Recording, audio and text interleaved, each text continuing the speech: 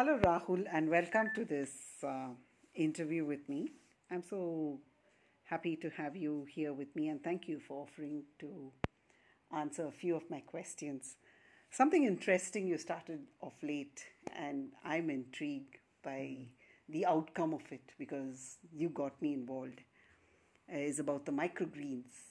Can you tell me something about what made you want to start something like this? Thank you for having me, Elena. It's a pleasure to be here. So glad to be on your first ever podcast. Um, uh, to be honest, microgreens was a stroke of luck. Didn't ever plan on getting into it.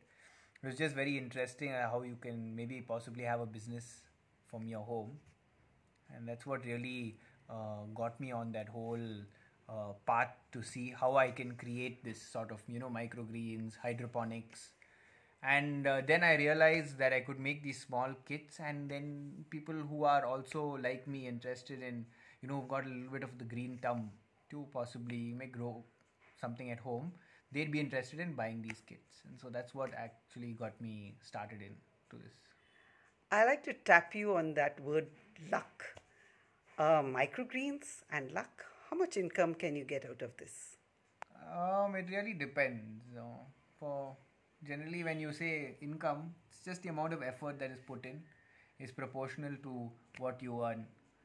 So, if you're lucky enough and smart enough, you can build an audience. You can earn enough to support yourself, maybe more.